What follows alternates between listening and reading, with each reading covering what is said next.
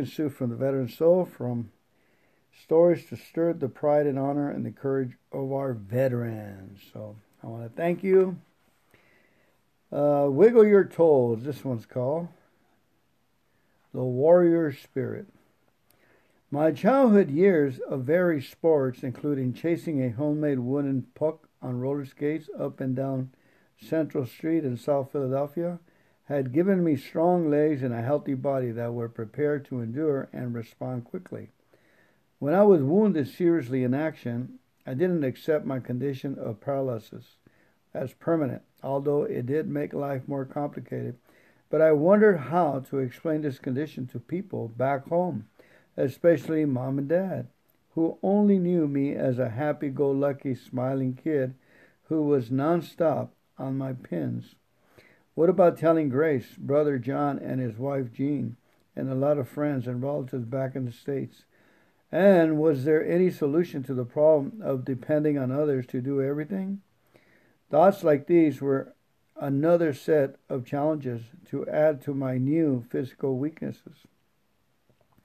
Charlie was one of the first to ease the situation. He had a friendly smile on his face all day long and frequently came across the aisle to talk to me.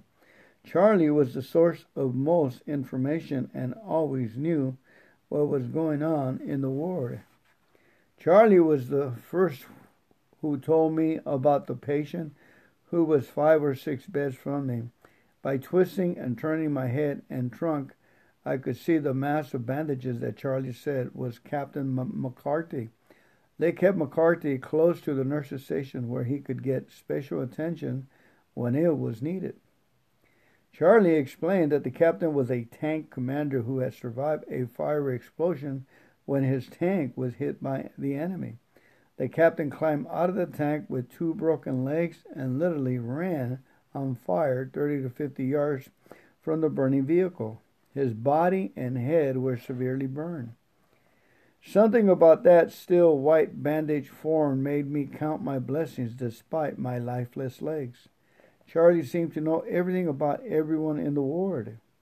But even Charlie was surprised to see an unfamiliar, pretty, and smiling young nurse enter the ward early one morning. The lady smiled as she proceeded along the center aisles, unruffled by the patients' whistles and greetings. I pushed myself up on my elbows as high as I could and stretched my neck to see what the commotion was all about. By the time I could see the nurse, she had steered right toward my bed. She carried what looked like an elongated birdcage with no bottom and an electric bulb rigged inside its top. The nurse lieutenant introduced herself as Penny, a physical therapist, and placed a carefully folded sheet at the foot of my bed. It didn't take Charlie long to find his way to my bed. After all, what are ward buddies for? He greeted the attractive nurse and told her I was not the one who needed therapy, but Charlie, was in dire need. Anyway, he said, I outranked him. Penny laughed this off and turning to me said she would come in every day at about the same time hour to spend some time helping me get those legs working again. This was the first time anyone had suggested such a possibility. While I had no idea what physical therapy was, I was delighted, especially with the thoughts of this new friend coming to see me. At her own invitation, I especially relished the idea of Charlie standing by, green with envy, watching her in action. The first treatment began immediately. Nurse Penny uncovered my legs and placed the birdcage contraption over them. She covered it with a sheet and plugged it in, lighting the bulb. It wasn't long before I felt the warmth. Penny told me she would be back in about 30 minutes. Once again, she flashed her pretty therapeutic smile and left. What a moral builder, and I was responsible for it. Things were looking up. Penny's visits and the birdcage application were always followed by hand massaging that began with my feet, following by my legs. This kind of treatment both overwhelmed and embarrassed me at first. I was always the center of attention in the ward as long as Penny was there. Next, Nurse Penny touched each toe or pointed to it as she coaxed me to work hard at thinking about moving it. Think, Scotty, think. Move, she urged. Eventually, she was joined by the rest of the ward. Charlie's raspy voice, generally in the lead, the battle cry was, "Wiggle your toes, Scotty." "Wiggle your toes, Scotty." It seemed the whole ward, myself included, was fully devoted to talking my toes into moving. This was a battle not unlike combat, where mind and will joined together against the enemy, a motionless pair of big toes. Penny was there the day I first wiggled my left big toe. She watched eagerly as the toe slowly bent downward under its own power, then moved up. As word spread around the ward about the victory, Charlie led those nearby in a big cheer. I had no doubt that Penny's coaching and unfailing cheerfulness were a big part of my recovery. Her presence in the ward did wonders for all of us. I learned before leaving England that Penny's sweetheart was a young pilot missing in action, but if she was down, she never let it show. Once the challenge of the big toe had been met, it was followed by major improvements in moving my left foot and leg.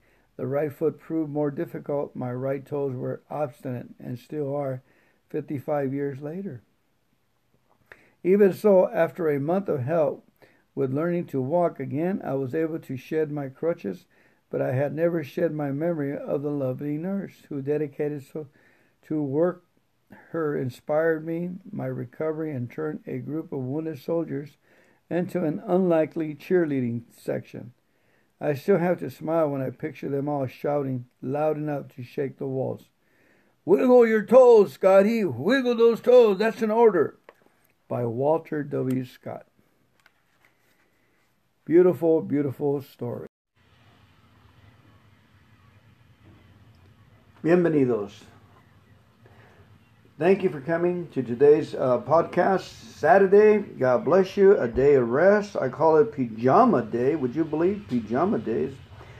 We need a day of rest, a day to take notes and think about how life is going and think about how we can challenge ourselves to what can we do to better ourselves? What can we do to get rid of what is old technology? I notice I got a lot of wires, a lot of speaker systems, and a lot of stuff in here that's little old technology. All this can be taken care of with one Apple laptop. It would be awesome having everything. And it will be. I'll just have to imagine it. I've got to get a picture of an Apple, put it up on the wall, start believing God, just like He sent everything else, usually by having a collage of things that you would like, and your Father would give it to you, make your life more pleasant and efficient, right? Less clutter, which the more I try to read about clutter, the more it reverses. The more I try to diet, the more it reverses. Why is that? Well, we will figure this out, folks. Stay tuned. Today's podcast, thank you for coming in here. I am Fernando. I am in recovery and your commentator. Let's go ahead and get this meeting on the road. We're going to be doing daily reflections, the 12th little book, a little black book, 24-hour book. We're going to be doing Limitless Love and Faith to Faith from Kenneth Copeland. And then we're going to be doing the New King James Bible, Proverbs, and Psalms. About 45 minutes. I hope you have your ears on and your heart. Let's go to prayer. Let's pray the Our Father, please. Our Father, who art in heaven, hallowed be thy name. Thy kingdom come, thy will be done on earth as it is in heaven. Give us this day our daily bread, and forgive us of our trespasses, as we forgive those who trespass against us. Lead us not into temptation, but deliver us from evil. For thine is the kingdom, and the power, and the glory forever and ever. Amen.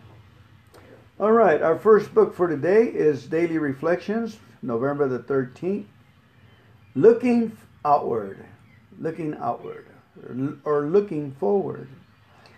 We ask especially for freedom from self-will and are careful to make no requests for ourselves only. We may ask for ourselves, however, if others will be helped.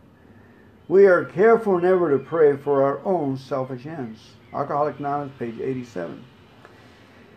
As an active alcoholic, I allow selfishness to run rampant in my life. I was so attached to my drinking and other selfish habits that people and moral principles came second. Now, when I pray for the good of others rather than my own selfish ends, I practice a discipline in letting go of selfish attachments, caring for my fellows and preparing for the day when I will be required to let go of all earthly attachments. I'm Fernando. I am an alcoholic. The thing that occurred to me is that I take my time, my effort, my caring, my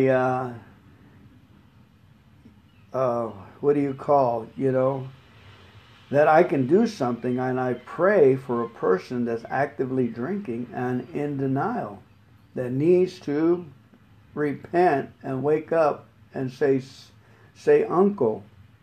I just pray for God's will until I have peace in that area. And once I have peace in the area, then God, if so, will open the opportunity for me to say something, to do something. I'll give you an example. I made coffee last night for the park meeting. I took the water. I filtered the water, put lemon on it, put music to the water, if you will, classic music. I put sun to the water and baby it all week long, so it's just a sweet, best tasting water that heals people and makes them better. According to the book, The Miracles of Water by a Japanese scientist.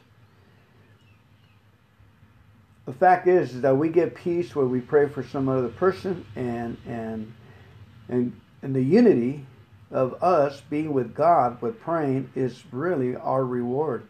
We get unity and oneness with God as we're praying for others. So I was thinking of making a list of all the people I have not seen in a while, or I had prayers for and succeeded.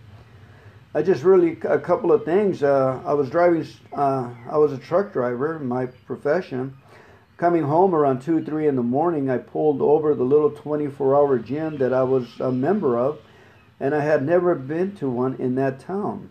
So I said, I can go and register or whatever, and let the computer know that I'm paying for this, so I need to use the bathroom, and I'm welcome here, and it's 24 hours, and blah, blah, blah. At least I can touch the equipment walking in there, and that's what I did. But I was in the restroom, and I was coming out, and when a guy recognized me, he says, "Fernando, I'm still sober." And wow, what a shot in the arm. Here, you got a guy here that I took to court, I picked up and took to meetings, and I felt like this guy needed a punch in the nose. I mean, I just didn't feel like, I felt like, like when you're being used, but finally I just kept doing it, and I took him to court. I'm hanging out to the backpack in court. At that time they let the backpacks in, and I'm waiting for this guy for the what the judge is going to say, yay or nay. And sure enough, they released him because he's working his program. And I told him, thank God, and be honest. Thank you, God. Whatever happens, receive the injection, receive the medicine. And we went out to eat. Bought me a nice sandwich in Pasadena. And then from there on, I didn't see him no more. I didn't see him for 2-3 years.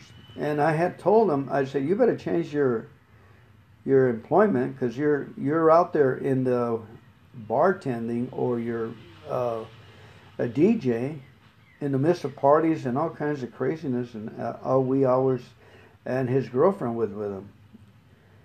But he didn't, thank God he didn't pay my attention. He was able to pass the test and stay sober through it all, make more money, and was progressing very good, and got into another club somewhere. What a joy that was for me. You know, a lot of us, and a lot of you out there that are listening to this, I'm asking you to be good. I'm asking you to be sober, be vigilant. I am asking you to do what's right. You have the power now through the 12-step movement, us coming together and being in love with God. You have the power to do the right thing. I'd like to ask you to do the right thing no matter what others are saying, no matter how others come against you. You do the right thing. You pray for the elderly, take their cans, and jumpstart the people around you with your car, and always have a smile on your heart, and then keep thanking God for the mean people that don't talk to you, talk back about you. Keep praying for them. Remember, God is making gold in our hearts by having this negativity thing come towards us.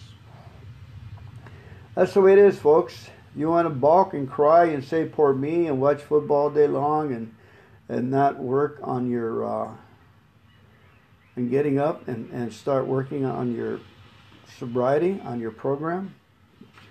Well, I did that, and you get tired of it. Once you get tired of it, get up and get going, man. And I would make a list of all the people that I'm working with currently, and then pray for them 5-10 minutes a day. And then you will have great rewards. Like you'll be able to have a Del Taco burrito with green sauce in the nighttime. Good things are happening. All right, I got to find that little 24-hour book. Here, I got one. 24-hour book for today. I pray that my asking you to do right and be right, because you have the power now through the program, is to be effective as you can. Reading 20-30 minutes in the morning, 20-30 minutes in the nighttime, preferably another 20-30 minutes in noon. And let other people see you reading. Your actions speak volume. Here we go. 24 hours thought for the day. Who am I to judge? Who am I to judge other people? Have I proved by my great success in life that I know all the answers? Exactly the opposite. Until I came into AA, my life could be called a failure. I made all the mistakes one could make. I took all the wrong roads and that were able to be taken. On the basis of my record, am I a fit person to be a judge of other people?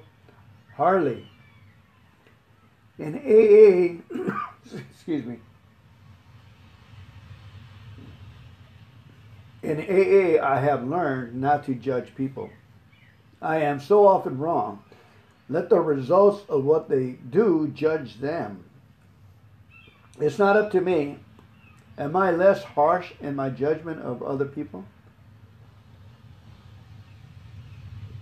Instead of judgment, folks, find a way to send blessings to the person. And you'll cash it in. You'll get a reward. Ha! The greater the ugliness, the greater the reward. Huh? Who made these rules? You think a powerful God made all these rules? Meditation for the day. In our time of meditation, we again seem to hear, "Come unto me, all you that are weary and heavy laden, and I will give you rest." Again and again, we seem to hear God saying this to us. Come unto me for the solution of every problem, for the overcoming of every temptation, physical, mental, or spiritual, but mostly, come unto me for the strength we need to live with peace of mind and the power to be useful and effective. Come unto me. To me is thanking God, accepting my problems and thanking God for them, and going through that transition of hard work of accepting something that's not accepting, even if it's wrong, accepting it, that God is going to help me to make it right. For instance, pornography it takes your power away from going out there and seeing and being effective in your life. So what you want to do is thank God for the problem. Act like it's a good thing. Let God in the nonsense, and He will make it right sense. Okay? Thanking God for the problem is doing right sense, is allowing God to be merciful to us and to allow and give us the instructions and the power eventually to overcome it and do the right thing. Gambling, smoking cigarettes, woohoo! I thank God for the cigarettes. Best thing that ever happened to me. And so I smoke that cigarette, drink that Coke. Be thankful for every little drink. Be thankful. That is being sober and just with your own life and your own judgment. I thank God for my overeating. I thank God for my weight. I thank God for my laziness. Thank you, God. All right, I'll get off my... Forgive me for being in areas that I need to get back onto the 24-hour little book. Let's pray. It says, I pray that I may go to God today for these things that I need to help me live with. I pray that I may find real peace of mind. Thank you, thank you, thank you. 24 hours. What a beautiful book. What a beautiful illustration.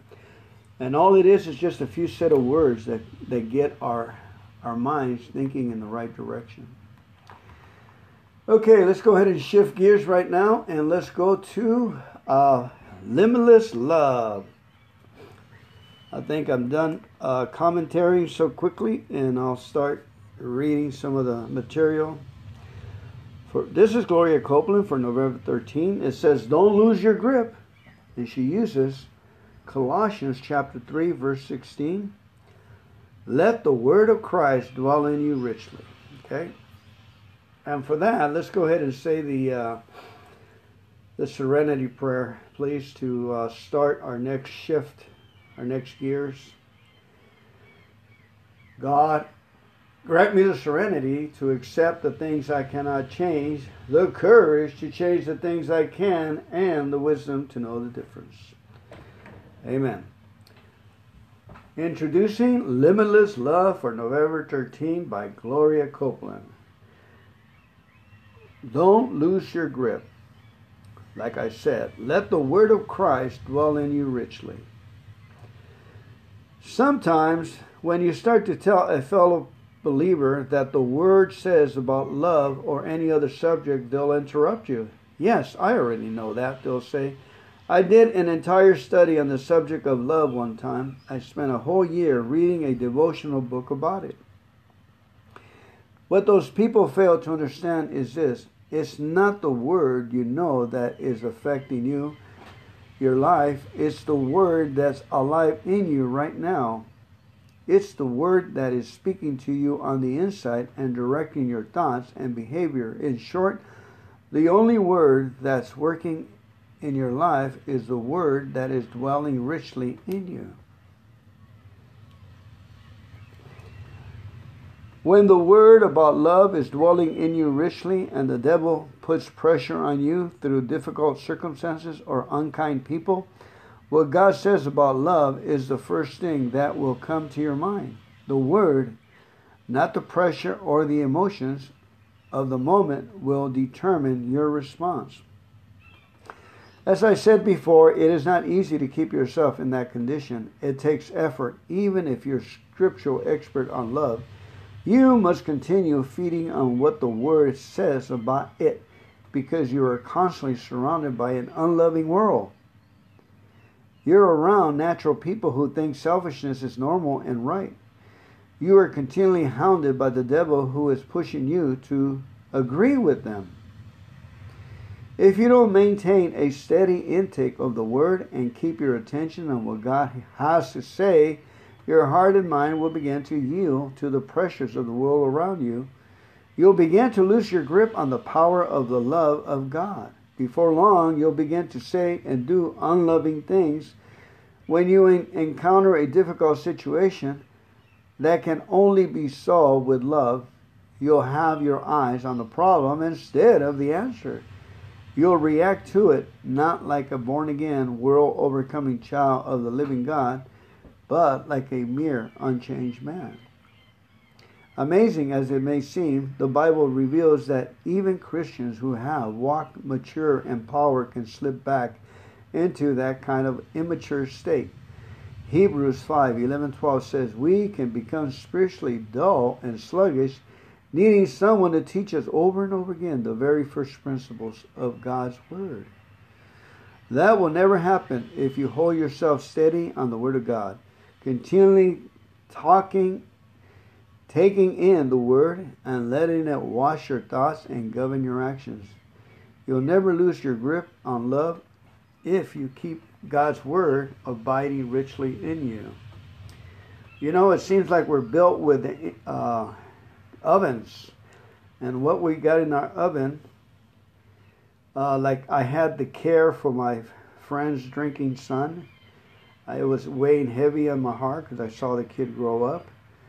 And I prayed for that person in my oven, and I think when he was done, I didn't think about that anymore. And when I pray for others, I don't think about them anymore.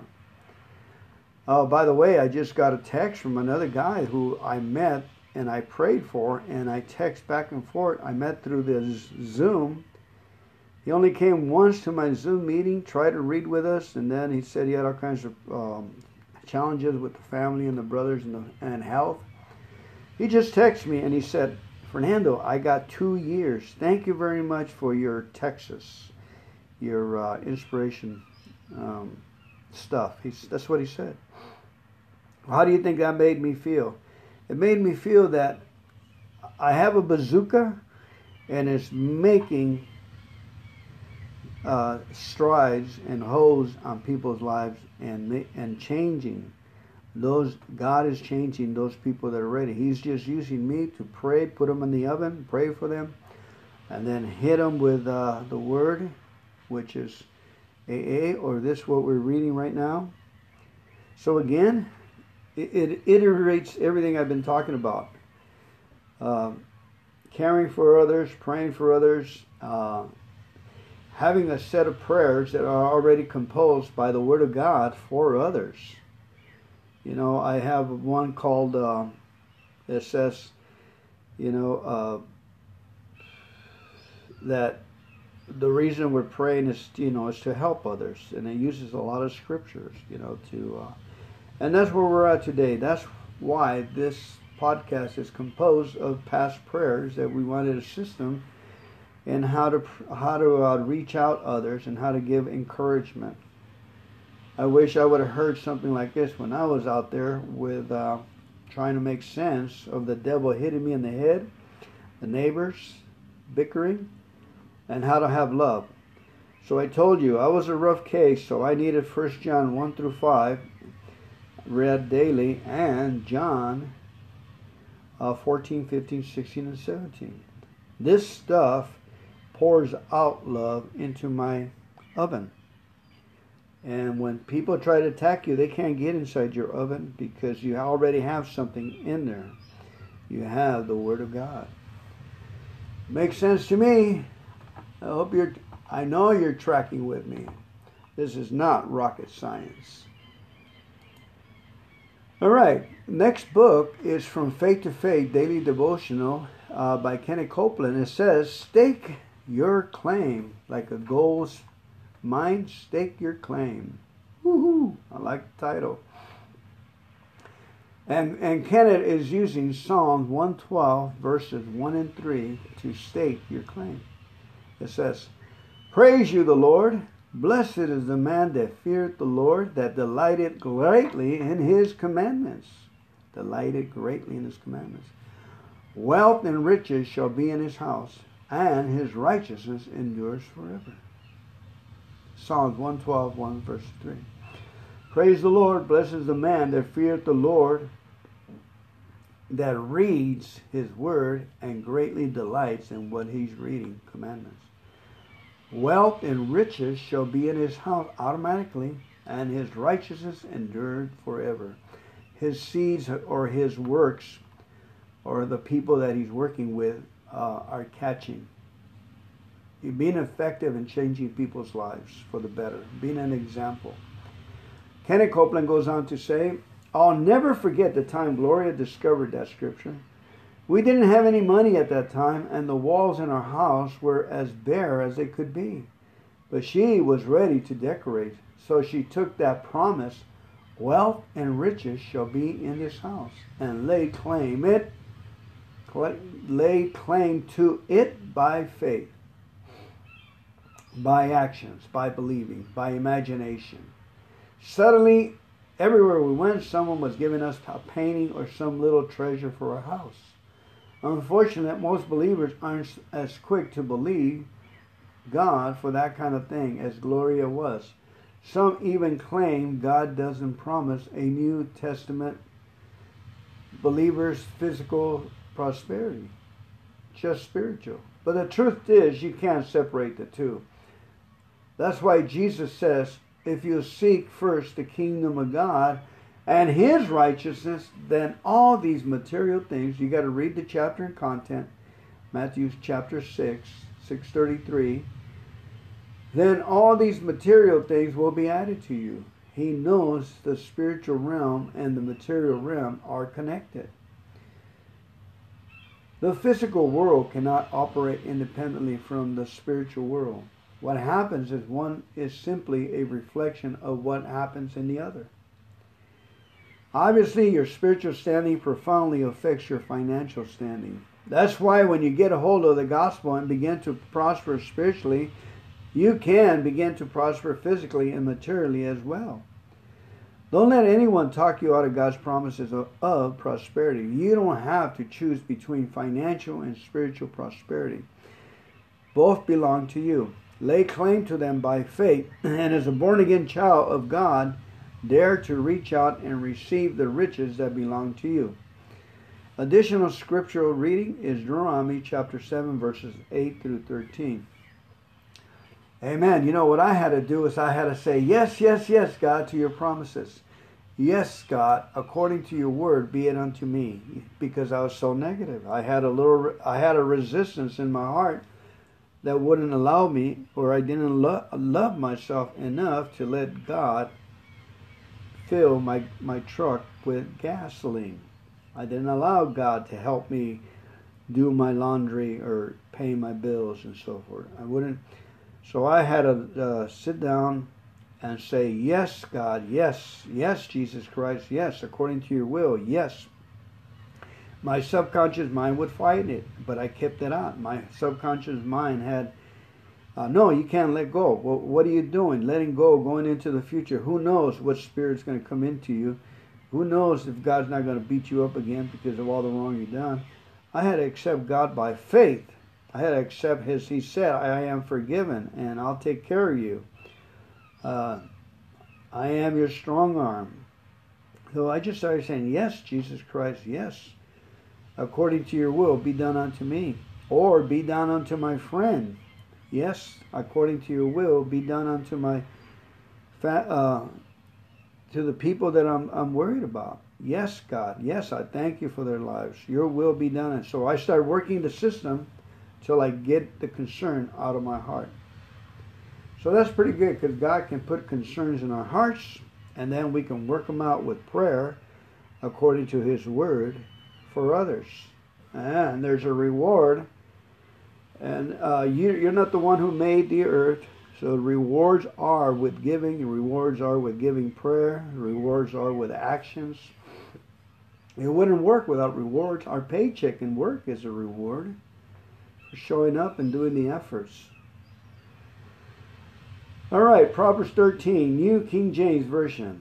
Proverbs 13. A wise son heeds his father's instruction, but a scoffer does not listen to rebuke. A man shall eat well by the fruit of his mouth, but the soul of the unfaithful feeds on violence. Unfaithful to what?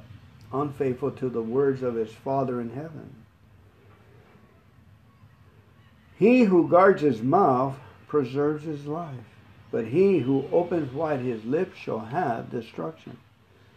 The soul of a lazy man desires and has nothing, but the soul of the diligent shall be made rich. A righteous man hates lying, but a wicked man is loathsome and comes to shame. Righteousness guards him whose way is blameless, but wickedness overthrows the sinner.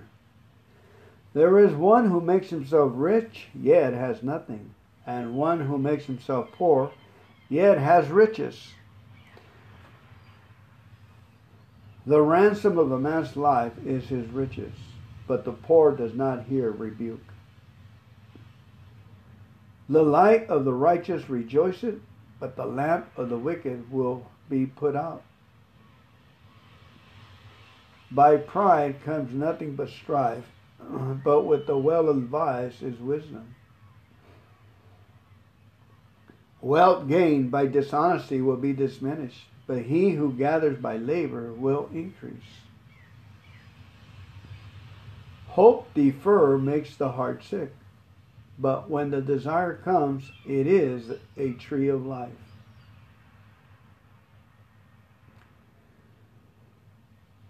There you go. There's rewards there too. Hope defers makes the heart sick, but when the desire comes, the reward, it is a tree of life.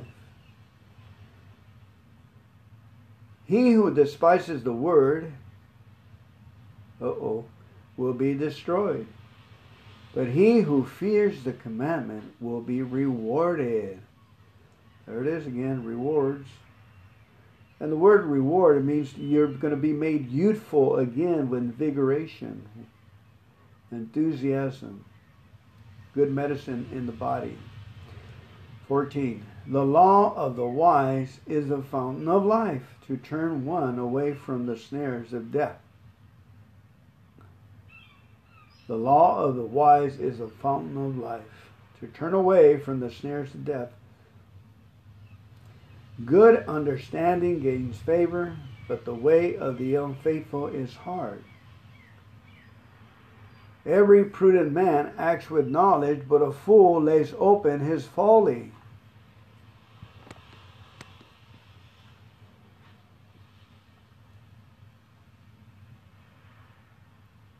A wicked messenger falls into trouble, but a faithful ambassador brings health.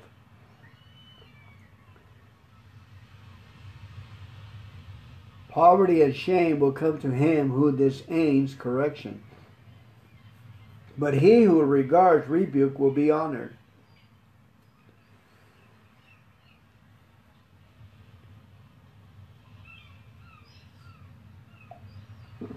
A desire accomplished is sweet to the soul, but it is an abomination to fools to depart from evil. A desire accomplished is sweet to the soul, but it is an abomination to fools to depart from evil. He who walks with wise men will be wise, but the companion of fools will be destroyed. Evil pursues sinners, but the righteous good shall be repaid, but to the righteous.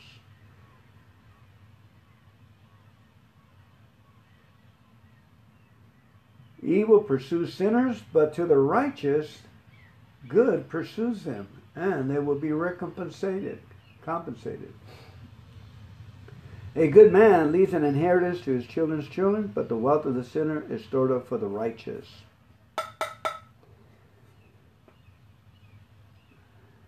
We went to a estate sale down at Palm Springs, kind of like my son invited me, and we took a lot of the.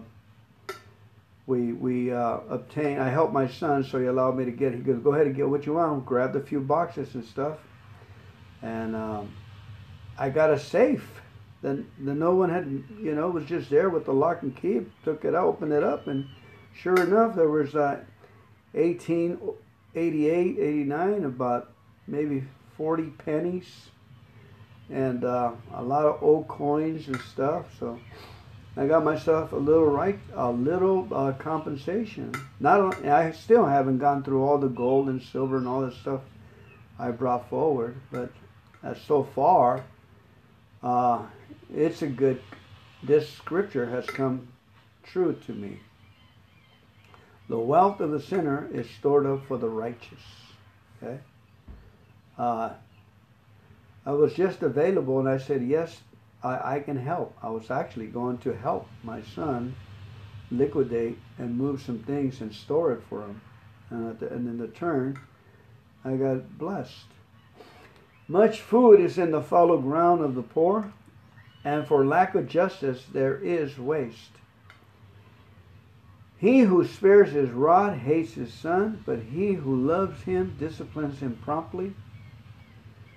The righteous eat to the satisfying of the soul, but the stomach of the wicked shall be in want. Much food is in the fallow ground of the poor. What does that mean? And for lack of justice, there is waste. Wow. And we could camp on that verse of Proverbs 13:23 for years, huh? It says it's connected to Proverbs 12:11. Let's go over there and see what that says. It says, much food is in the fallow ground of the poor, and for lack of justice there is waste. And Proverbs 12:11 says, he who tills his land, okay, will be satisfied with bread, but he who follows frivolity is devoid of understanding. Okay, when you have a piece of land, the land is talking to us. He says, hey, I will produce you corn and potatoes and tomatoes and garlic and onions, and man, plant me. See, the justice is working the land. That's justice. Okay, but thinking I'm going to win the lottery, I'm going to do this, do that, which I do a lot. Much food is in the fallow, I guess, in the open ground of the poor. But for lack of justice, not thinking properly, or not having God as your instructor of the counsel of God, there is waste. God says that he is mad with the Israelites for not taking his counsel. I don't want God to be mad with me. I say, give it to me, give it to me, give me your counsel. Okay, Psalm 133 says, behold, how good and how pleasant it is for brethren to dwell together in unity. It is like the precious oil upon the head running down on the beard of Aaron, running down on the edges of his garments. It is like the dew of Hermon descending upon the mountains of Zion. For there, check this out, the Lord commanded the blessing forevermore. In other words, when you are in unity with me, and I am in unity with you, and you're tracking with me and not judging me for my unprofessionalism, whatever, we are in union, and we pray the Our Father, the Son, and the Holy Spirit, the long life, commandment of life forevermore. The blessing of God is present. It is present in our hearts right now, the blessing of God. 12-step meeting, when there's love is and laughter, the presence of God is there, making us youthful, making us whole. Isn't that cool? All we got to do is get in unity and not strife. And God's loving commandment takes place that we are blessed. We're going to read Psalms 103. This is one of my favorite psalms. It says, praise the Lord for his mercies. Praise for the Lord's mercy. Very important principle, guys. All we have available to us is God's mercy as what we qualify for, okay? And the only way we qualify for God's mercy is by being wrong in other areas, right? By having sin, by being ugly, by being lazy. All those things, we thank God for them because they pushed us into the mercies of God. And now God can work with us where we can work with God because we're in the boat of mercies. We're not in the battleship no more. By asking, by praising the Lord for His mercies. Not rocket science.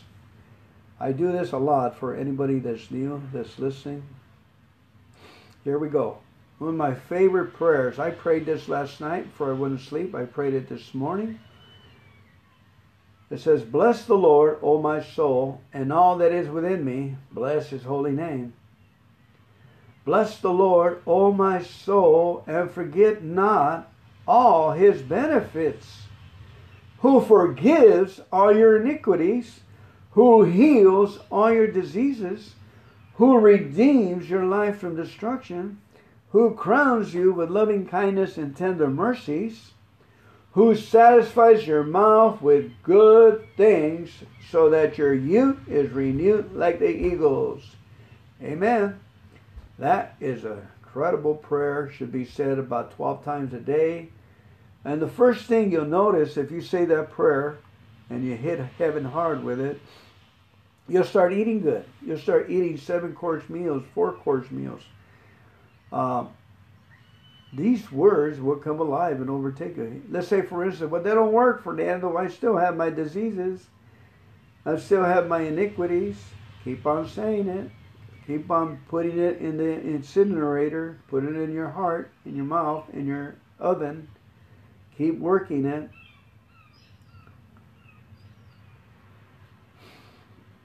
And Psalm 103, verse 6, the rest of the psalm, it says, "The Lord executes righteousness and justice for all who are oppressed."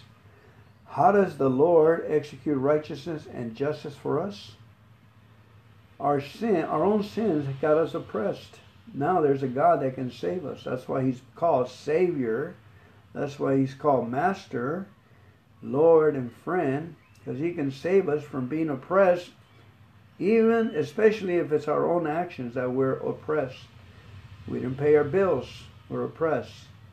We said the wrong thing, we're oppressed. We used again, we're oppressed. Okay, you're not using our time wisely, I'm oppressed. But the Lord, if I thank God and I ask Him for His mercies, the Lord will execute righteousness for me and justice because I am oppressed. That's a promise, folks. No wonder we don't have no excuse, you know. If we want to go to hell, you can by rejecting all this stuff. You know, we got free will. And unfortunately, many are taking that route. You know, you try to tell them that God's mercy is available. You know, they've been given hope, faith, love, enthusiasm from God to begin with. It all came from Him. And God said, hey, there's more, man. That was just a small taste. That's enough information there to get you to go to God and seek Him more. Not like rocket sciences. Verse 7. The Lord made known His ways to Moses, His acts to the children of Israel. The Lord is merciful and gracious, slow to anger, and abounding in mercy. Interesting, merciful and mercy in the same verse. The Lord is merciful and gracious, slow to anger, and abounding in mercy. He will not always strive with us, nor will He keep His anger forever. He has not dealt with us according to our sins, nor punished us according to our iniquities. For as the heavens are high above the earth, so great is His mercy to those who fear Him. As far as the east is from the west, so far He has removed our transgressions from us. As the Father pitied His children, so the Lord pities those who fear Him. For He knows our frame, He remembers that we are dust. As for man, his days are like grass. As a flower of the field, so he flourisheth. For the wind passes over it, and it is gone, and its place remembers it no more. But the mercies of the Lord is from everlasting to everlasting on those who fear him, and his righteousness to the children's children, to such as keep his covenant, and to those who remember his commandments to do them. The Lord has established his throne in heaven, and his kingdom rules over all. Say this with me. Say, bless the Lord, you his angels, who excel in strength, who do his word, heeding the voice of his word. Bless the Lord, all you his hosts. Bless the Lord, all you his hosts, you ministers of his, who do his pleasure. Bless the Lord, all his works, in all places of his dominion. Bless the Lord, O my soul.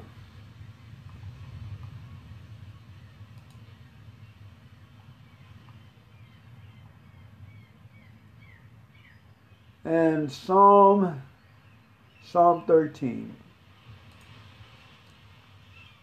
Trust in the salvation of the Lord. A Psalm of David. How long, O Lord, will you forget me forever? How long will you hide your face from me? How long shall I take counsel in my soul, having sorrow in my heart daily? How long will my enemy be exalted over me? Consider and hear me, O Lord my God. Enlighten my eyes, lest I sleep the sleep of death. Lest my enemies say, I have prevailed against him. Let those who trouble me rejoice when I am moved. Lest those who trouble me rejoice when I fall. But I have trusted in your mercy. Here we go. I have trusted in your mercy. My heart shall rejoice in your salvation. I will sing to the Lord because he has dealt bountifully with me. Amen. Again, a lot of us will want to stay in murmuring why people are talking about us. Murmuring and feeling sorry for yourself that your body is not healthy. You got a raw deal. You like to stay in the mud, and no matter what we say or what God says, you're still out there complaining, crying, and crying wolf and everything. He says right here, but I have trusted in your mercy. Even acting like you trust in his mercy will be enough. Acting like you believe in the name of Jesus Christ, it will be enough. Acting and saying, yes, Lord, yes, Jesus, according to your will, you're accessing his mercy. My heart shall rejoice in, there it is, your salvation. I will sing to the Lord. Why? Why would I be? Because I got rewarded. I got rewarded because he has dealt bountifully with me.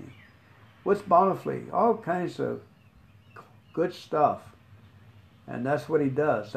That's why he wins us over, by giving us peace, joy, love, and gold and silver and gas and cars and trucks and houses. Stop crying and stop praising. What's so hard about that? You want to change how the world runs and your own rules? How is that working for you? Let's take a look. How successful are you working with being a child, not learning? That was me, folks. That was me. I love you. God bless you. Let's go ahead and go home. Let's pray the Our Father. Our Father, who art in heaven, hallowed be thy name. Thy kingdom come, thy will be done on earth as it is in heaven. Give us this day our daily bread, and forgive us of our trespasses, as we forgive those who trespass against us. And lead us not into temptation, but deliver us from evil. For thine is the kingdom, and the power, and the glory, forever and ever. Amen. Keep coming back, family. It's working.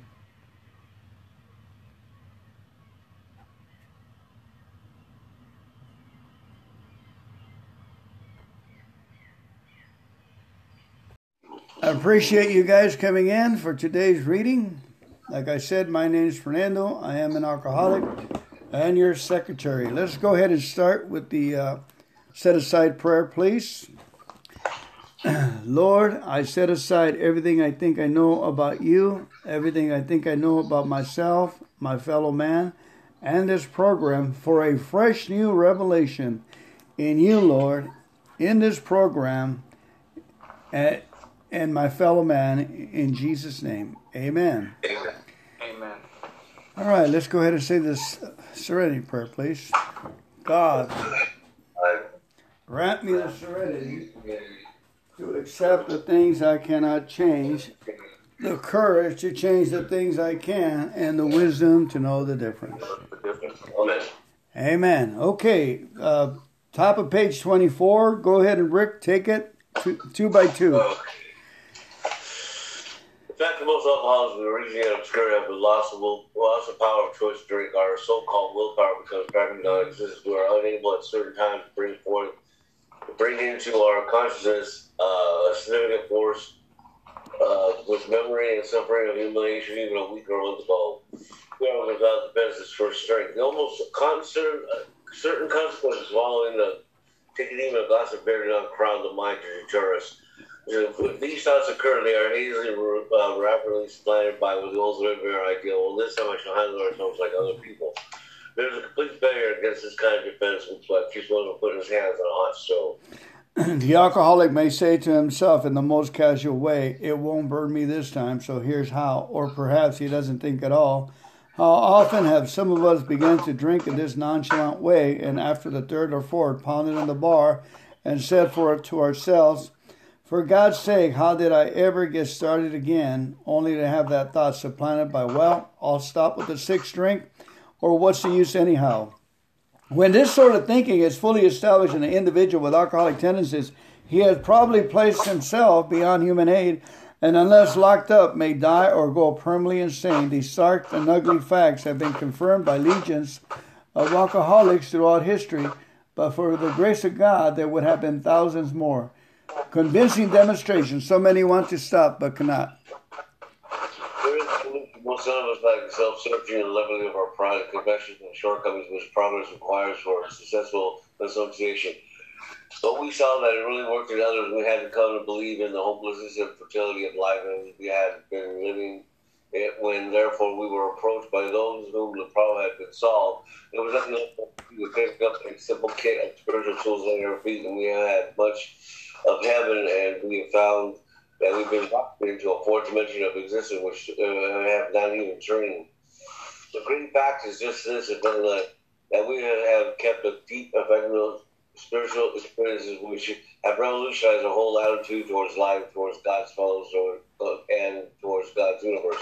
Our life today is the absolute certainty that our Creator has entered into our hearts and our lives in ways in which He has accomplished and He has comprehended and to accomplish those things for which we never do by ourselves. Page 62, please. Selfishness, self-centeredness, that we think is the root of our troubles, driven by 100 forms of fear, self-delusion, self-seeking, and self-pity. We step on the toes of our fellows and they retaliate, seemingly without provocation. Sometimes they hurt us, but we invariably find that sometime in the past we have made decisions based on self, which later places us in a position to be hurt. Anthony, can you please mute yourself? Okay, sorry. Thank you.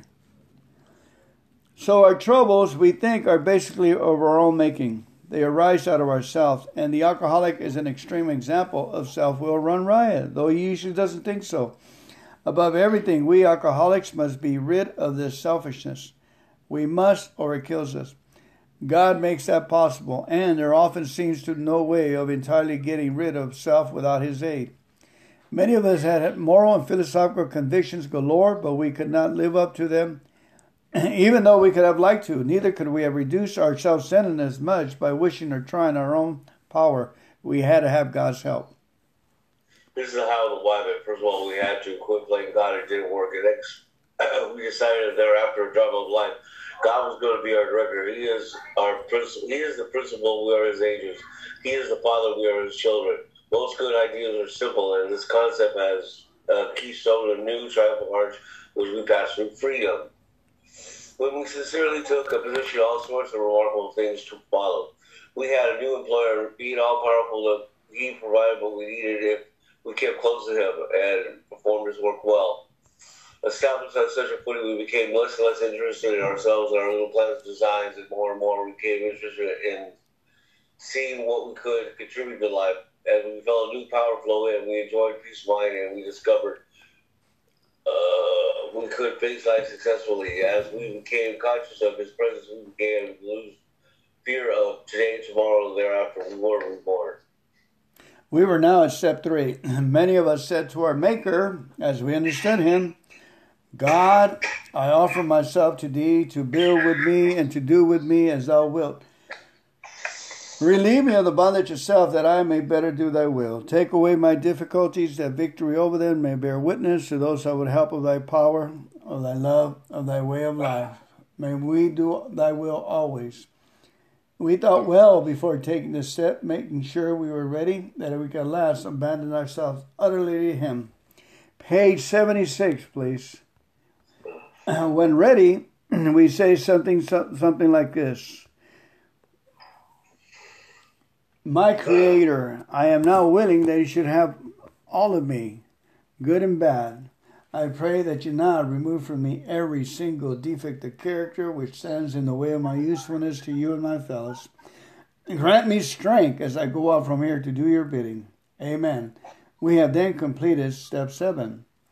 Page 86, please. 86. On awakening, we think about the 24 hours ahead. We consider our plans for today. Before we even begin, we ask God to direct our thinking, especially asking him to divorce us from self-pity, dishonest, and self-seeking motives.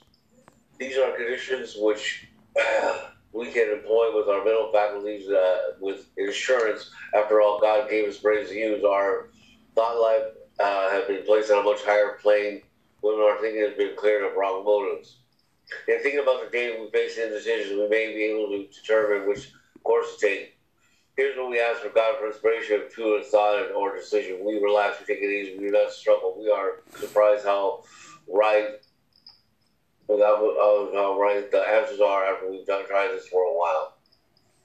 What used to be the hunch or the occasional inspiration gradually becomes a working part of the mind. Being still inexperienced and having just made conscious contact with God, it is not probable that we are going to be inspired at all times. We might pay for this presumption in all sorts of absurd actions and ideas. Nevertheless, we find that our thinking will, as time passes, be more and more on the plane of inspiration, and we come to rely upon it.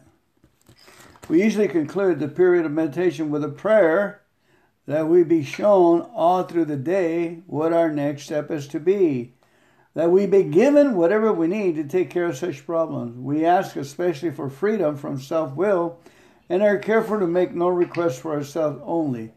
We may ask for ourselves, however, if others will be helped. We're careful never to pray for our own selfish ends. Many of us have wasted a lot of time doing that, and it doesn't work. You can easily see why. If somebody says in the morning, we ask our wives or friends to join us in morning meditation. If we belong to a religious domination which requires definite morning devotion, we attend that also. If not members of religious bodies, we sometimes select or memorize a few set prayers which emphasize the principles we have been discussing. There are many helpful books out there also. Suggestions of these may be obtained by one's priest, minister, or rabbi. Be quick to see what religious people are right, make use of what they have to offer. As we go through the day, we pause when agitated or doubtful, and we ask for the right thought or action. We constantly remind ourselves we're no longer running a show. We humbly say to ourselves, anytime each day thy will be done. We are in less much danger of excitement, anger, worry, self-pity, or foolish decision. We become more efficient. We do not tire so easily. We are not burning up energy foolishly as we did when we were trying to arrange our lives to ourselves. Page 416, please. It helped me a great deal to become convinced that alcoholism was a disease, not a moral issue, that I had been drinking as a result of a compulsion, even though I had not been aware of that compulsion at that time, and that sobriety was not a matter of willpower. The people of AA had something that looked much better than what I had, but I was afraid to let go of what I had in order to try something new. There was a certain sense of security in the familiar. At last, acceptance proved to be the key to my drinking problem. After I'd been around AA for 7 months, tapering off alcohol and pills, not finding the program working very well, I was finally able to say, okay, God, it is true that I, of all people, strange as it may seem, and even though I didn't give my permission, really am an alcoholic of sorts. And it's all right with me. Now what am I going to do about it? When I stopped living in the problem and began living in the answer, the problem went away. From that moment on, I have not had a single compulsion to drink. And acceptance is the answer to all my problems today. When I'm disturbed is because I find some person, place, situation, some fact in my life unacceptable to me. I can find no serenity until I accept that person, place, or situation as being exactly the way it's supposed to be at the moment. No matter, absolutely nothing happens in God's world by mistake. Until I can accept my alcoholism, I cannot stay sober. Unless I accept life completely on life's terms, I cannot be happy. What I need to do is concentrate on not so much what needs to be changed in the world, but what needs to be changed in me and my attitudes. Shakespeare said, all the world's a stage, and all the men and women are merely players. And he forgot to mention I was a chief critic. I was always able to see the flaw in every person, every situation, and I'm always glad to point out, I messed up. I was always able to see the flaw in every person. I was always glad to point it out because I knew he wanted perfection just as I did. And acceptance has taught me that there is a bit of good in the worst of us, and a bit of bad in the best of us, and that we all are children of God, and we each have the right to be here. When I complain about me or about you, I'm complaining about God's handiwork. I'm saying I'm no better than God. For years, I was sure that the worst thing that could happen to a nice guy like me would be that I would turn out to be an alcoholic. Today, I find it is the best thing that has ever happened to me. And this proves I don't know what's good for me, and if I don't know what's good for me, then I don't know what's good or bad for you or for anyone. So I'm better off if I don't give advice, don't figure I know what's best, and just accept life on life's terms as it is today, especially my own life as it actually is. Before AA, I judged myself by my intentions while the world was judging me by my actions. Acceptance has been the answer to my mirror problems. It is as though AA had given me a new pair of glasses. Max and I have been married now for 35 years. Prior to our marriage, when she was a shy, scrawny adolescent, I was able to see things in her that others couldn't necessarily see. Things like beauty, charm, gaiety, a gift of being easy to talk to, a sense of humor, and many other fine qualities. It was as if I had, rather than a Midas touch which turned everything to gold, a magnifying mind that magnified whatever it focused on. Over the years, as I thought about Max, her good qualities grew and grew, and we married, and all these qualities became more and more apparent to me, and we were happier and happier. But then as I drank more and more, the alcohol seemed to affect my vision. Instead of continuing to see what was good about my wife, I began to see her defects, and the more I focused my mind on her defects, the more they grew and multiplied. Every defect I pointed out to her became greater and greater. Each time I told her she was nothing, she reduced receding into a little bit more and more. The more I drank, the more she wilted.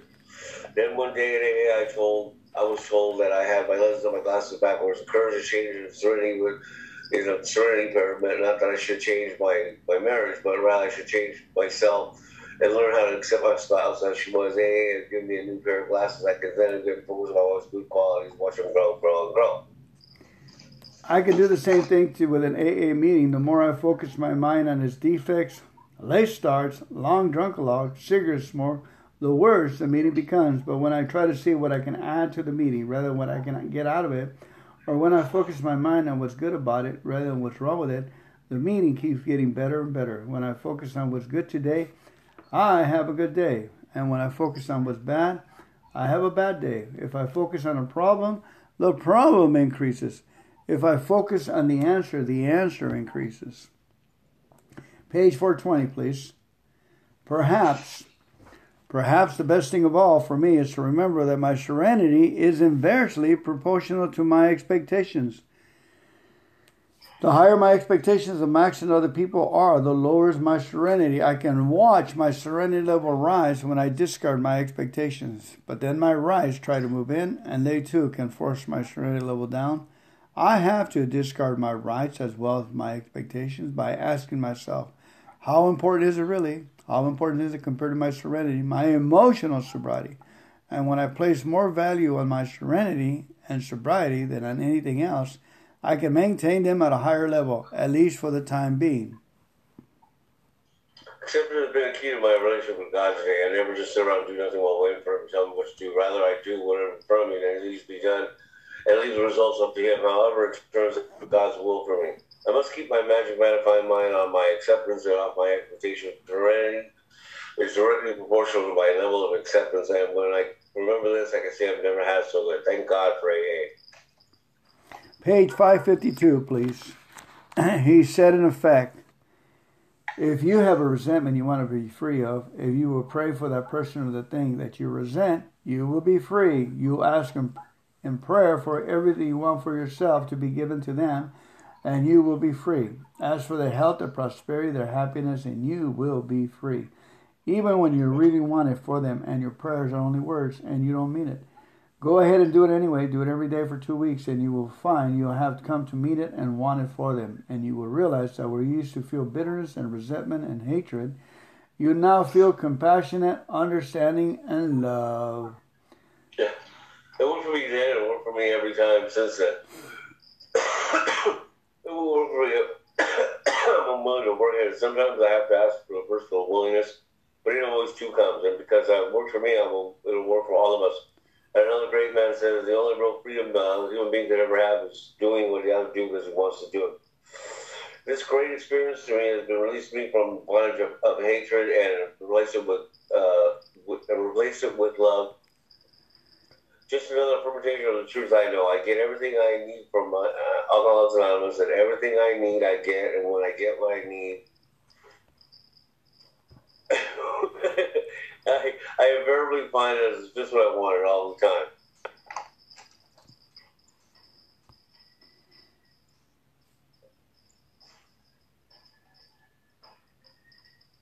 You go to what, page 100 now? Yeah, page 100. Oh, okay. Both you and the new man must walk day by day in the path of spiritual progress. If you persist, remarkable things will happen. When we look back, we realize that the things which came to us when we put ourselves in God's hands were better than anything we could have planned. Follow the dictates of a higher power, and you will presently live in a new and wonderful world, no matter what your present circumstance. Page 83. Here we go. If we are painstaking, which we are, about this phase of our development, we will be amazed before we're halfway through. We are going to know a new freedom and a new happiness. We will not regret the past nor wish to shut the door on it. We will comprehend the word serenity, and we will know peace no matter how far down the scale we have gone. We will see how our experience can benefit others. That feeling of uselessness and self-pity will disappear. We will lose interest in selfish things and gain interest in our fellows. Self-seeking will slip away. Our whole attitude and outlook upon life will change. Fear of people and of economic insecurity will leave us. We will intuitively know how to handle situations we used to baffle us. We will suddenly realize that God is doing for us what we cannot do for ourselves. Are these extravagant promises? We think not. They are being fulfilled among us, sometimes quickly, sometimes slowly. They will always materialize if we work for them. Page 85, please. It's easy to let up on our spiritual program and rest. It is easy to let up on a spiritual program of action and rest on our laurels. We are headed for trouble if we do. For alcoholism is starting to flow. We are not cured of alcoholism, but we really have this daily reprieve of the conscience and maintenance of our spiritual condition, which every day is a day when we must carry out that vision of God into all of our activities. how may I best serve thee? Thy will, not mine, be done. These are thoughts that which go with us constantly, and we can exercise the will power along the line. All we wish is proper use of the will. Much has already been said about receiving strength and inspiration and direction from He whom, for he who has all knowledge and power. If we have carefully followed directions, we have begun a sense of flow of His Spirit into us.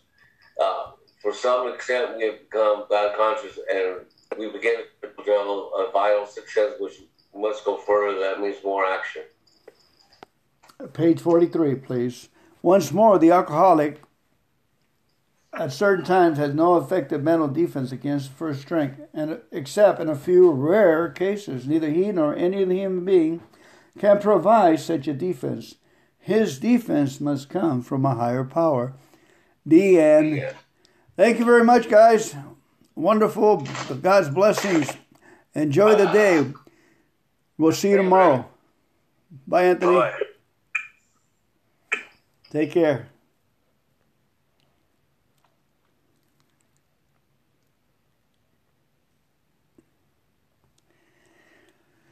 All right, now that was our reading for today. Let's go see what we can glean out of this reading today. You know, one of the things I used to think that Alcoholics Anonymous is holding up the emergencies around the country. Level-headed. Really, how can you think that?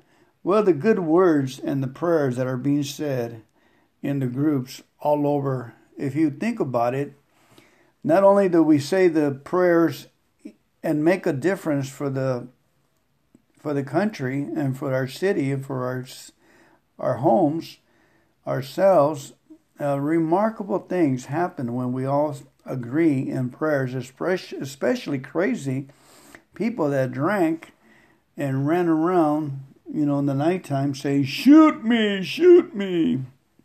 Maybe not that extent, but we were out of control, and it was embarrassing. Very embarrassing. But thank God for the shame. We don't close the door on him. What I'm saying, folks, is repetition in words, especially with unity with others, like we do today here. It's just me and Rick. Before we had as many as 6, 7 people. But it is repetitious. Thank you so much for listening this much. Remember, the objective, remarkable things are happening because a God of our understanding hears us, listens to us, and shows off. He wants to show off in us. So we let God show off. Remarkable things are happening in your life because we are listening to these words over and over again. It's good actions on our part. Okay? It's healthy. And it's the same way as we use other words of God, other promises of God from the big book. That's the Bible. Everybody knows what the big book is. Let me go ahead and give you a few promises since we're on that topic of what... well, let's think about what the other side of the coin is. Not having repetitious words. Not having good, wonderful words. Like, for instance, 1 Peter 5:8 and 9 says, be sober. In other words, be aware, be vigilant, because your adversary, the devil, the disease, other people, are like roaring lions, walking about, seeking whom they may devour. Whom resist steadfast in the faith. So we got to lock and load in faith. And faith works by love, guys. And faith only comes, and love only comes through reading and assimilating the Word of God, going to meetings. People are going to throw daggers at you with words, and sometimes even in the meeting. So you have to remember you're being tested. See if your armor will hold up. You don't have any chinks in your armor, the enemy's going to get in there.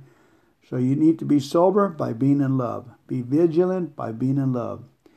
We work the program, guys. We read a lot to be steadfast in the Spirit. Okay? In faith, resisting the enemy.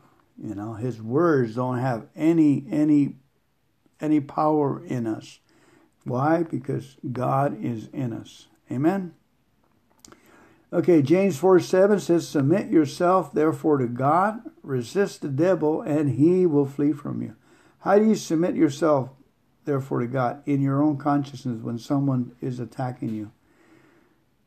Oh, you better have that ahead of time. You better have the words of God ringing in your brain from reading them the night before and the night in there, and the love of God is just going. His words produce love. His words produce a shield.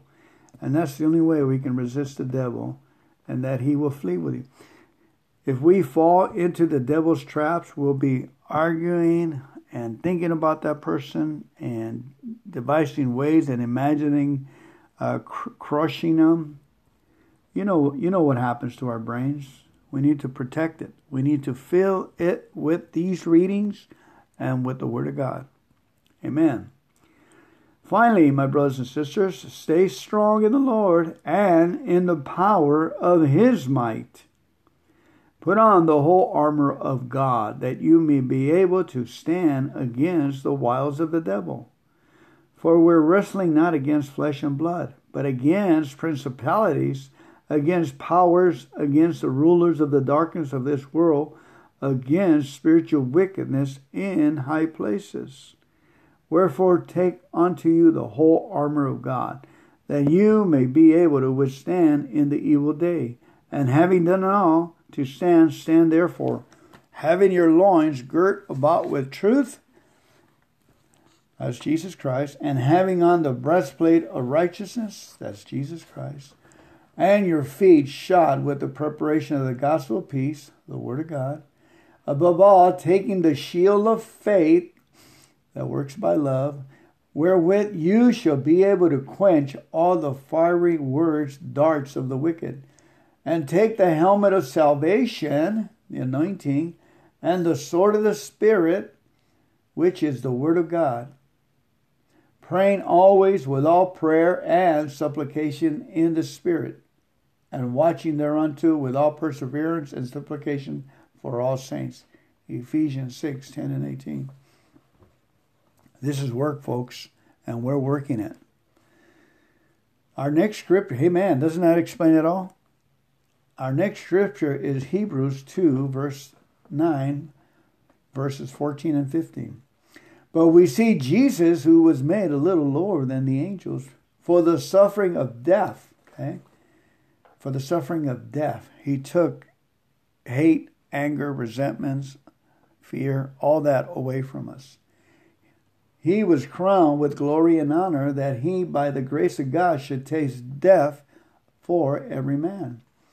For as much then as the children are partakers of flesh and blood, he also himself likewise took part of the same, that through death he might destroy him that had the power of death, that is, the devil, and deliver them whom through fear of death were all their lifetime subject to bondage. Understand? Amen. You understand that Jesus took the sting of everything ugliness for us. Okay, and that's why he had to become like us and take it from us. Now we're on the good side of the cross, and we, through love and praising him, we come out victorious through him. Amen. And in other words, the penalty of death and sin could not hold on to him because he had no sin in him. And he grounded it to no avail. And now he's given us the victory. He came out victorious, and we, through the Spirit, come out victorious with him. Amen. Our job is to transform our minds, folks. Not through television and series, but to get into... I looked at The Chosen yesterday. It was pretty good. That I'm free on YouTube. And you are complete in him is our next scripture. You are complete in him, which is the head of all principality and power, and having spoiled principalities and powers, he made a show of them openly, triumphing over them in it. Colossians 2:10 and 15. Jesus Christ has triumphed, and we have triumphed over them. We follow Jesus Christ. We take that victory. We pick up the spoils and everybody sees it. Colossians 1:13, who has delivered us from the power of darkness and has translated us into the kingdom of his dear Son. Colossians 1:13. Amen. Revelations 12:11. And they overcame by the blood of the Lamb and by the word of their testimony, and they loved not their lives until death. Revelations 12:11. Amen. Beloved, believe not every spirit, but try the spirits whether they are of God, because many false prophets are gone out into the world. Hereby know you the Spirit of God. Every spirit that confesses that Jesus Christ is came in the flesh is of God. And every spirit that confesses not that Jesus Christ is come in the flesh is not of God. And this is the spirit of the Antichrist, whereof you have heard that it should come, and even now already as it is in this world. You are of God, little children, and have overcome them, because greater is he that is in you than he that's in the world. 1 John 4, 1-4. Amen. The name of the Lord is a strong tower. The righteous run into it and is saved. Proverbs 18:10. That's acknowledging and saying the name of the Lord. I say, yes, Jesus Christ, yes, thy will be done. I run into the name of the Lord like that. I say it into the air. It takes courage, folks, to throw it into the air. Some of you are scared of just saying, yes, yes, yes, thy will be done. Just keep saying it so that fear will go away. That means there's a blessing on the other side of that fear. Okay, you go into the kingdom of God and get your benefits by saying, yes, yes, yes, God. Yes, Lord. Yes, Jesus Christ, thy will be done. Thy will be done. In my life, in my family's life, in my future, thy will be done. Yes, Lord Jesus. I'm trying to get you to say the name of Jesus Christ more often and claiming his promises more often. And Romans 16:20 says, and the God of peace shall bruise Satan under your feet shortly. The grace of our Lord Jesus Christ be with you. Amen. So we're doing it by the grace of Jesus that we didn't buy or anything. We can't boast on it. And we're going to smash his head by our words and our actions and our clapping our hands and acknowledging that Jesus Christ is victor. By saying, yes, yes, yes, Lord, thy will be done, Lord Jesus Christ, clapping your hands. This puts Satan under our feet. And we bust him in the head. If we can see him, we'd be so glad by, doing what Matthew 12:28-29 says. But if I cast out devils by the Spirit of God, then the kingdom of God is come unto me. Or else how can I enter into a strong man's house and spoil his good? Except he first bind the strong man, and then he will spoil the house. Amen. All right, remember 1 John 3:8. He that committeth sin is of the devil, for the devil sinned from the beginning. For this purpose the Son of God was manifested, that he might destroy the works of the devil. Amen. The Lord Jesus is up in the high heavens, sitting in the right hand of God, and so are we. So that's why we just stomp on the devil and we bust up his works by praising the Lord Jesus Christ, by committing ourselves that we are with God, the Father, the Son, and the Holy Spirit. And our last scripture is in 1 John 2:13-14. I write unto you, fathers and mothers, because you have known him that is from the beginning, Jesus. I write unto you, young men, because you have overcome the wicked through Jesus. I write unto you, little children, because you have known the Father. I have written unto you, fathers, because you have known him that is from the beginning. I have written unto you, young men and women, because you are strong, and the word of God abideth in you, and you have overcome the wicked one. Amen. 1 John 2:13-14. God has given us the tools, the keys of the kingdom to overcome the wickedness through his word. He ain't going to do it for us. You can moan and cry and saying how poor you are and all this and that. Unless you pick up his sword, his word, and bust the devil in the head, he ain't going to flee for you. You got to say, get out of here, Satan. In the name of Jesus Christ, you're defeated and there ain't enough room for both of us. And I ain't leaving. In the name of Jesus Christ of Nazareth, get out. Amen. Take care, folks. See you later. Gracias por venir. Vamos a leer reflexiones diarias. Muy bienvenidos, familia. Dios los bendiga. Vamos a orar el Padre Nuestro. Padre nuestro que estás en los cielos, santificado sea tu nombre. Véngase tu reino, hágase tu voluntad aquí en la tierra como en el cielo. El pan nuestro de cada día, dános hoy, y perdónanos por nuestros pecados, así como nosotros perdonamos a nuestros pecadores. Y no nos dejes caer entre malas tentaciones, mas líbranos de todo el mal. Porque tuyo es el reino, el poder y la gloria para siempre, siempre, Señor. Amén. 14 de noviembre. Intuición y inspiración. Esto nos viene de Alcohólicos Anónimos, página 86, donde dice: le pedimos a Dios inspiración, una idea intuitiva o una decisión. Procuramos estar tranquilos y tomamos las cosas con calma. No batallamos. La palabra tomamos brinca. Yo invertí mi tiempo en lo que verdaderamente amo.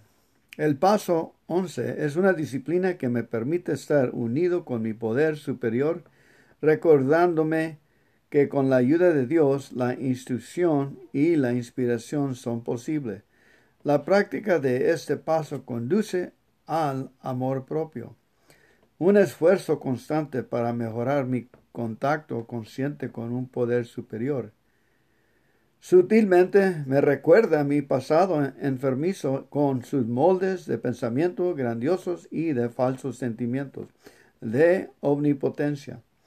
Pedir la fortaleza para cumplir con la voluntad de Dios para conmigo me hace darme cuenta de mi impotencia. La humildad y el amor propio sano son compatibles, un resultado directo de la práctica del paso 11. Fernando Alcohólico. Una cosa es de leer diario a las páginas 86, 87, 88. También la página 62 y 63. Y la página 24 y 25. Hay que leer eso diario. La página 100 y el primer parágrafo donde dice: tú y el hombre nuevo tienen que caminar, buscar un nivel espiritual diario. Y luego pues la página 84, donde están 83, donde están las promesas. Y luego página 85, donde dice: cada día tenemos que trabajar este programa. Y luego leemos página 43, el versículo último, donde dice que Dios, el que nos da la fortaleza contra el primer trago. Es lo que hacemos diario. Yo con mis los que yo les enseño el libro grande, leemos eso diario y agarra resultados. Grandes cosas buenas pasan porque estamos buscando la voluntad de Dios. Nos humillamos, nos calmamos para leer eso. All right, ahora voy a leer Kenneth Copeland y Gloria Copeland, Faith to Faith, noviembre 14. en español. Ahí va.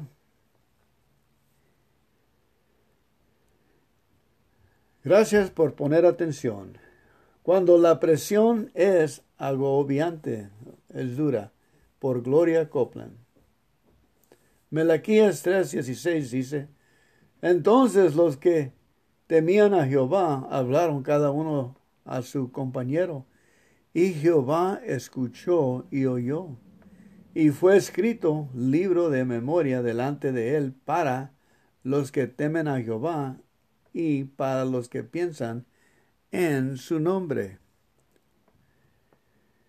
Malaquías 3:16.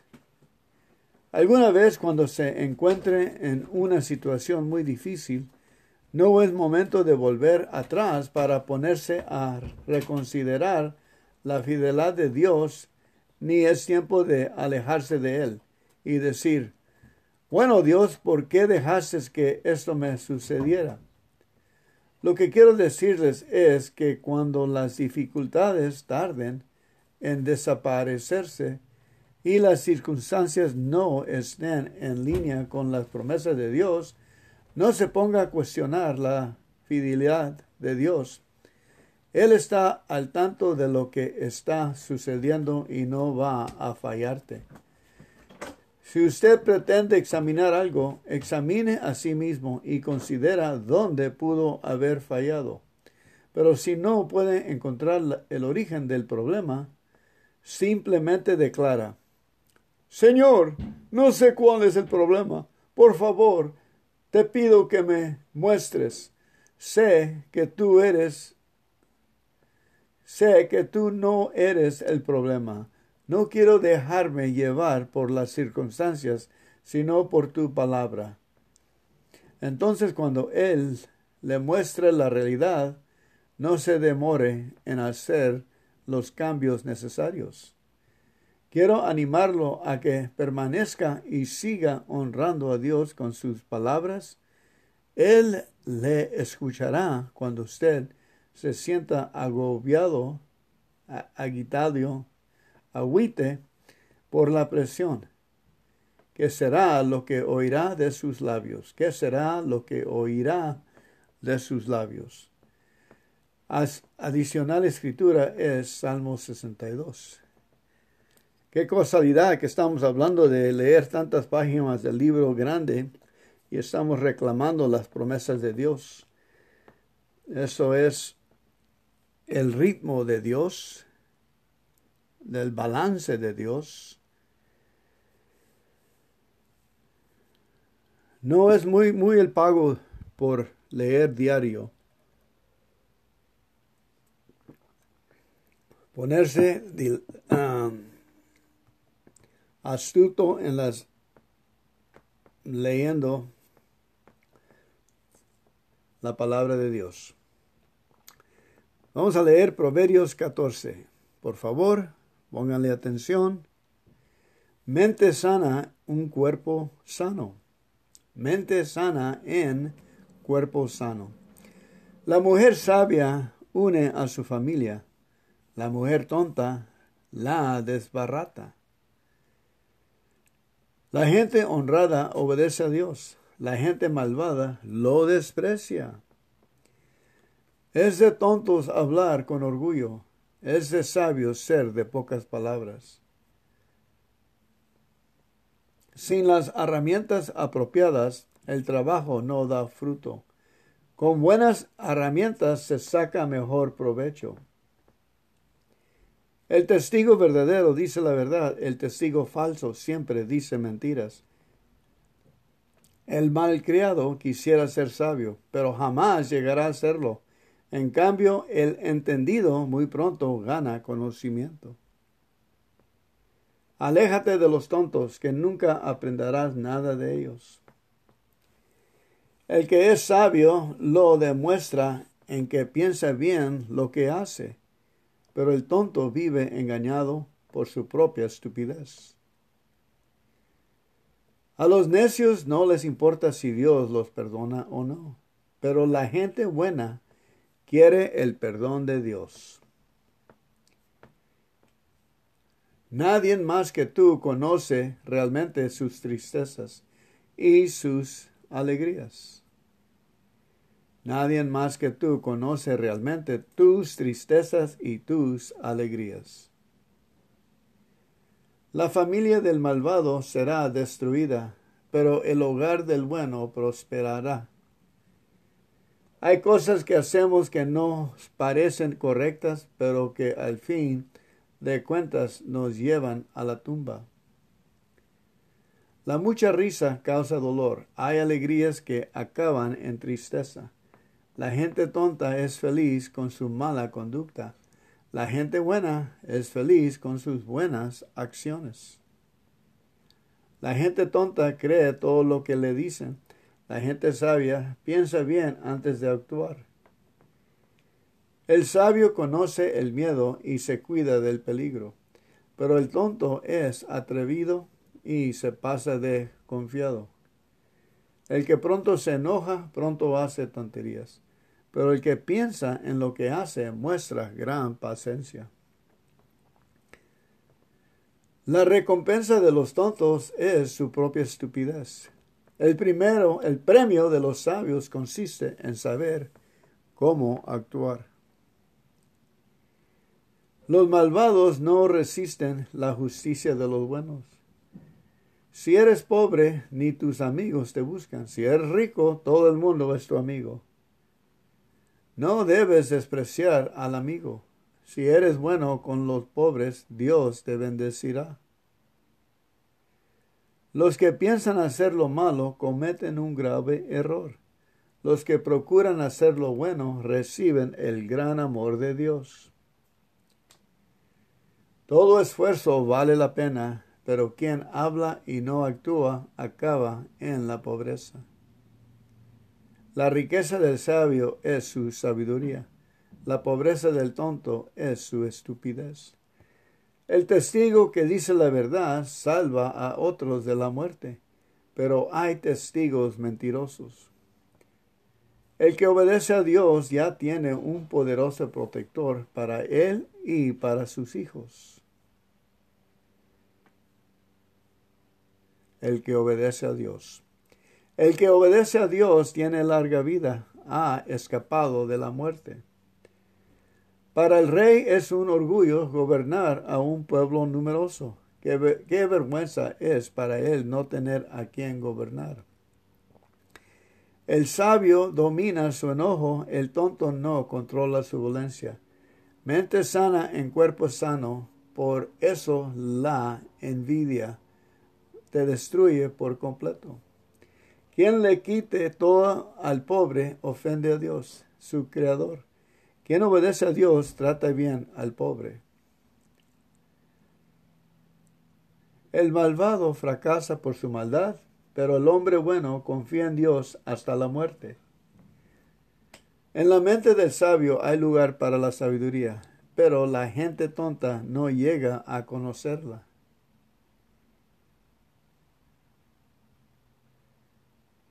El orgullo de un pueblo es que se haga justicia. La desgracia de los pueblos es que se cometa pecado.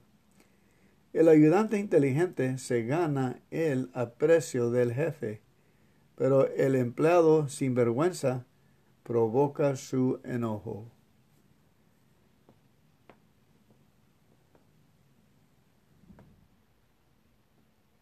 Salmos 14.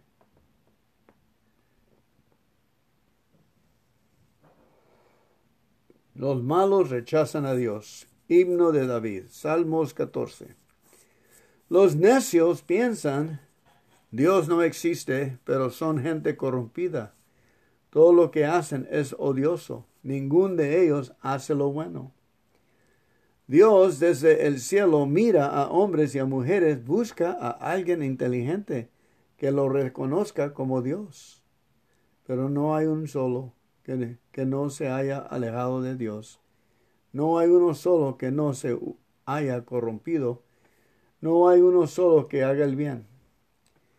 Ustedes, gente malvada, que aquí están, llenos de miedo, que jamás buscan a Dios, y que se hartan de comida y costillas de mi pueblo, debieran saber esto. Dios está con los buenos, y aunque ustedes desbaratan los planes de los humildes, Dios es quien los protege. ¿Cómo quisiera yo que Dios nos enviara desde Jerusalén alguien que salve a nuestro pueblo? Cuando Dios nos haga a prosperar, todo en Israel estaremos felices. Amén. Salmos 44.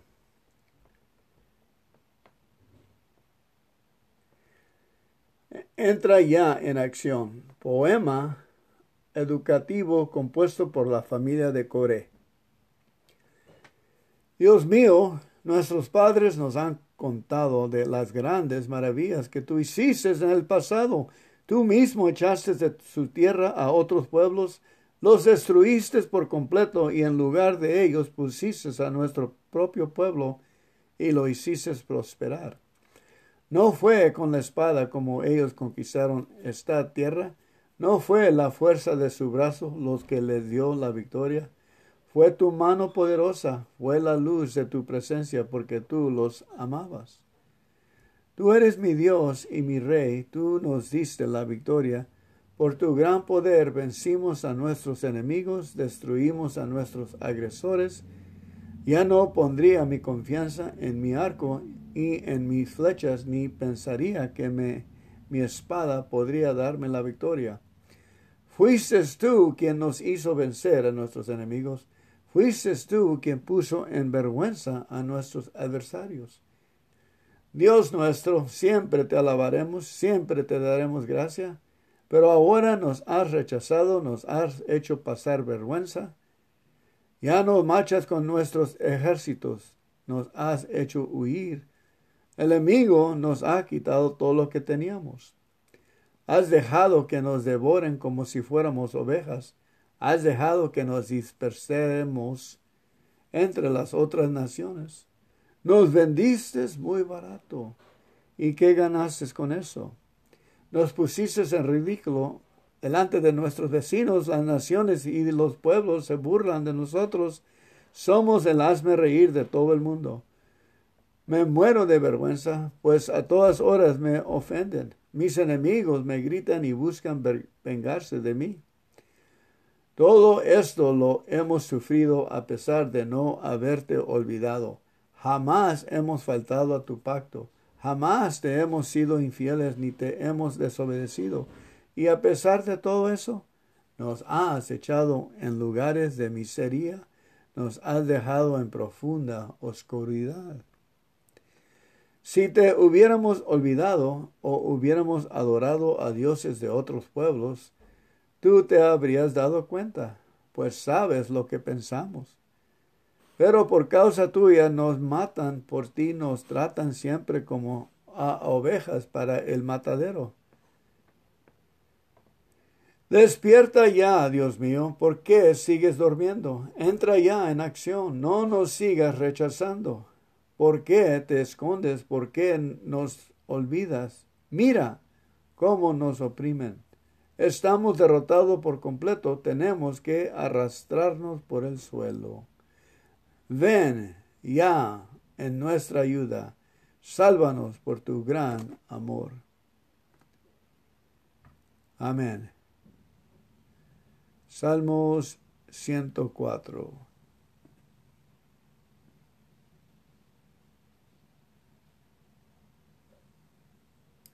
Alabamos a nuestro Dios con todas nuestras fuerzas, Dios mío. Tú eres un Dios grandioso, cubierto de esplendor y majestad, y envuelto en un manto de luz. Extendiste los cielos como una cortina, y sobre las aguas del cielo pusiste tu habitación. Las nubes son tus carros de combate, viajas sobre las alas del viento. Los vientos son tus mensajeros, los relámpagos están a tu servicio. Afirmaste la tierra sobre sus bases y de allí jamás se moverá. Cubriste la tierra con el agua del mar, cubriste por completo al cumbre de los cerros, pero lo reprendiste y el mar se retiró al oír tu voz de trueno, el mar te dio a la fuga. Las aguas subieron a los cerros y bajaron a los valles hasta llegar al lugar que Él les había señalado. Tú les pusiste límites que jamás deben rebasar, para que nunca más vuelvan a inundar la tierra. Dios mío, tú dejas que los arroyos corran entre los cerros y que llenen los ríos. En sus aguas apagan su sed las bestias del campo y a los burros salvajes. En las ramas cercanas las aves del cielo ponen su nido y dejan oír su canto. Dios mío, tú con tu lluvia riegas desde el cielo las montañas. Tu bondad satisface a la tierra. Tú haces crecer la hierba para que coma el ganado. También haces crecer las plantas para el bien de toda la gente. El pan que da fuerzas, el vino que da alegría y el perfume que da belleza. Los cedros del Líbano, árboles que tú mismo plantaste, tienen agua en abundancia. En ellos anidan las aves, en sus ramas habitan los cigüeñas. En las montañas más altas viven las cabras monteses, y entre las rocas se refugian los conejos. Tú hiciste la luna para medir los meses, y le enseñaste al sol a que ahora debe ocultarse. En cuanto el sol se pone, llegada la oscuridad, es la hora en que rondan todos los animales del bosque, y a esa hora ruegan los leones, y te reclaman su comida. Pero en cuando sale el sol, corren de nuevo a sus cuevas, y ahí se quedan dormidos. Entonces nos levantemos para hacer nuestro trabajo, hasta que llega la noche. Dios nuestro, tú has hecho muchas cosas, y todas las hiciste con sabiduría. La tierra entera está llena con todo lo que hiciste. Ahí está el ancho mar con sus grandes olas. En él hay muchos animales, grandes y pequeños. Es imposible contarlos. Ahí navegan los barcos y vive el monstruo del mar, con el que te diviertes. Todos estos animales dependen de ti y esperan que llegue la hora en que tú los alimentes. Tú les das y ellos reciben. Abres la mano y comen de lo mejor. Si les das la espalda, se llenan de miedo. Si les quitas el aliento, mueren y se vuelven polvo. Pero envías tu espíritu y todo en la tierra cobra nueva vida. Dios nuestro, que tu poder dure para siempre, que todo lo que creaste sea para ti fuente de alegría. Cuando miras la tierra, ella se pone en temblar. Cuando tocas los cerros, ellos echan humo. Que los pecadores desaparezcan de la tierra y que los malvados dejen de existir. Dios nuestro, mientras tengamos vida, te alabaremos y te cantaremos himnos. Recibe con agrado nuestros pensamientos. Tú eres nuestra mayor alegría. Alabemos a nuestro Dios. Con todas nuestras fuerzas, sí, alabemos a nuestro Dios. Salmo 134. Ya mero acabamos. Alaben a Dios todos ustedes que están a su servicio. Alaben también ustedes los que en su templo le cantan himnos por las noches. Levanten las manos para orar. Dirijan la mirada así al altar y alaben a Dios. Que Dios, creador del cielo y de la tierra, te bendiga desde su templo. Amén. Ahora el último salmo, guardamos por ahorita, Salmo 84. Qué bello es tu templo. Dios del universo, qué bello es tu templo. La casa donde vives, deseo con todo el alma estar en los patios de tu templo. Me muero por llegar a ellos. Tú eres el Dios de la vida. Por eso te canto alegre con todas las fuerzas de mi corazón. Mi Dios y Rey, Dios del universo, cerca de tu altar, gorriones y golondrinas hallan lugar para sus nidos y allí ponen a sus polluelos.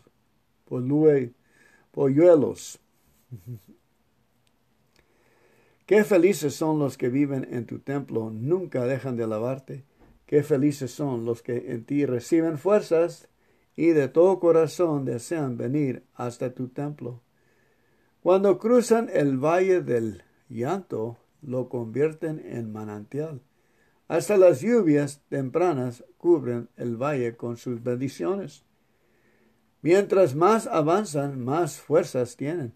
Y cuando llegan a tu templo, te contemplan a ti, el Dios verdadero. Dios mío, atiéndeme. Dios de Israel, Dios del universo, escucha mi oración. Dios y protector nuestro, muéstranos tu bondad, pues somos tu pueblo elegido. Prefiero pasar un día en tu templo que estar 1000 días lejos de ti. Prefiero dedicarme a barrer tu templo que convivir con los malvados.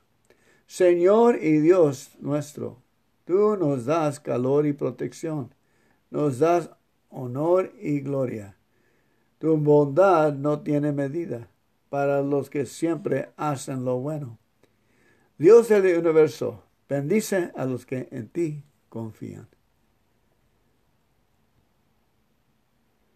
La palabra de Dios. Dios los bendiga.